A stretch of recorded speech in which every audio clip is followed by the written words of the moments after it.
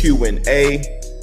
We're gonna jump right into it. You know, we got 4 Twitter questions.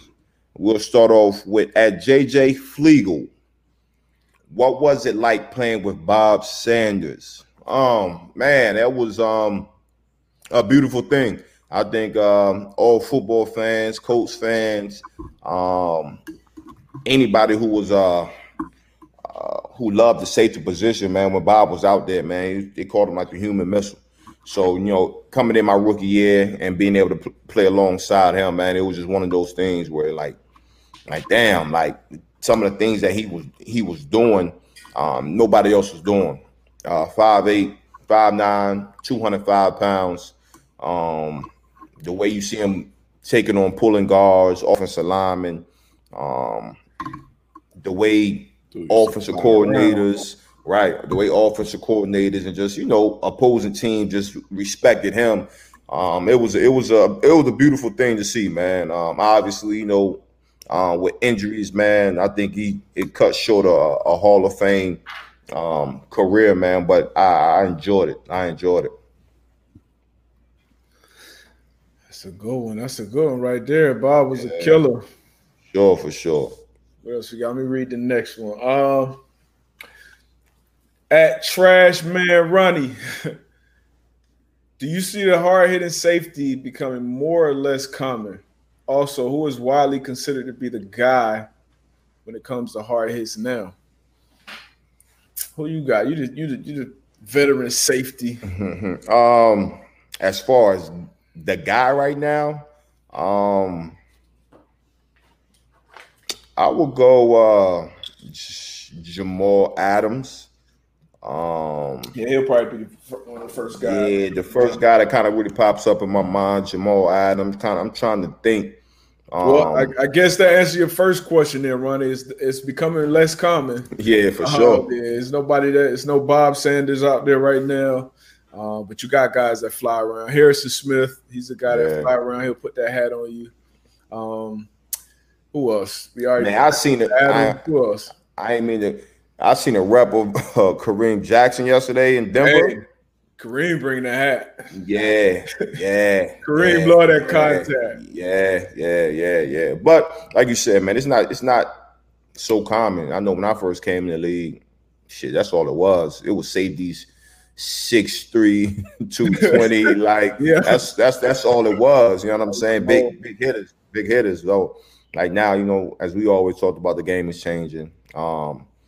As far as the rules, and then just, you know, what offenses are doing now, where you just can't have that guy that's just sitting in the box. And you know, all he wants to do is just, you know, take on fullbacks or whatever the case may be. Like those days are over. But I would say Jamal Adams. Yeah, the game is definitely changing. It's becoming more of a space game. So you got to have people who can handle business in space. So even Kareem Jackson, you know, converted corner. He went from corner to nickel. Now he's safety. Like, he's a guy that can cover. You know, he's good in space. He can open field tackle. But if he line you up, he also going to take that shot. And he's going to make it count. You know, Jamal Adams, another guy, I would say cut from the same cloth. But there's not a lot of guys like when we first came to the league where you had one guy who was the downhill bruiser who was 10, 15 pounds away from being a linebacker. Now you got to have guys out there that can fly around, do both. So I think it's definitely becoming less common to just have and plus the player safety rules as well. Yeah, like that's changed the game too, because some of those hits that you would take or you would lay early on in the game or early on in the season to send a message, you can't really do that anymore with the new rules. So it's definitely becoming less common, and those will probably be the guys that you know, will be considered first when you talk about hitting hard. Mm-hmm. Next one, at JQuinn97, what is your all-time dream secondary? We kind of did. We did this, but sure, we can run it back. We can run it back. I think safeties we had Ed Reed and Ronnie Lott. Yep, Ed Reed and Ronnie Lott. And then I think on the we had Deion Robinson, and Charles Woodson, and then Seawood at the nickel. So, you ain't doing nothing. You ain't doing nothing with that. Doing nothing with that. You ain't doing nothing with that. Yeah. And then you could put some different guys in there. Yeah. But I think that's the all-time dream secondary right there. That's all timer right there. We got that's a good one. We'll leave that one where it's at. Those guys untouchable. Teflon. Yeah. All right, Kevin Hudson. At Kevin Hudson. I don't know if it's underscore supposed to be there, but at Kevin Hudson 2329. What was your journey from high school to college to the NFL? How did your journey differ from today's recruits? Should I start with this one? I know one way it differs with social media and how much video you can put out. Coaches don't actually have to travel to where you are to see you play anymore. That was kind of a thing more so when I was coming out even. You had to depend on a parent probably or a good high school coach or program to actually record your film and have it good and seeable and send it out. And now you can have Huddle, you have YouTube, you got Instagram, you got Twitter, you got so many different outlets that you can sell yourself essentially. So it's easier to be found. I know that's one thing, and that helps and hurts sometimes. But that's one big difference. And I guess I just jumped into from high school. Went to a small high school. Was the first Division I athlete signed from my high school. Went to UConn to play football. Was kind of known for a basketball school. Had a great women's basketball team, great men's basketball team. We kind of built the program up. In my year when I came out, we had 4 guys drafted in the first and second round. And so that was pretty much the Cliff Notes version from high school to college. But everybody has a unique story. And I'm sure, Tawan, what's your story, man? Man, as far as the journey, as far as today's recruits, I think you hit on the head. Just as I know, as far as recruiting wise, man, I know mine was like, man, we had some big time players, playing against, Marcus Vick, Jimmy Williams. So for me, it was like, okay, whenever we play against them, I know we're gonna have about 10 to 15 scouts there. So that was my recruiting process right there. That was a big deal. So those are the games that you kind of had to play good in. But I think D-Bud just kind of hit on the head as far as IG, Huddle, and things of that nature where you can kind of promote yourself. And as far as high school to college, again, man, played on a team in high school where we had a number of athletes, but we just couldn't put together the team. 4 wins, 5 wins, 6 wins. I played middle linebacker.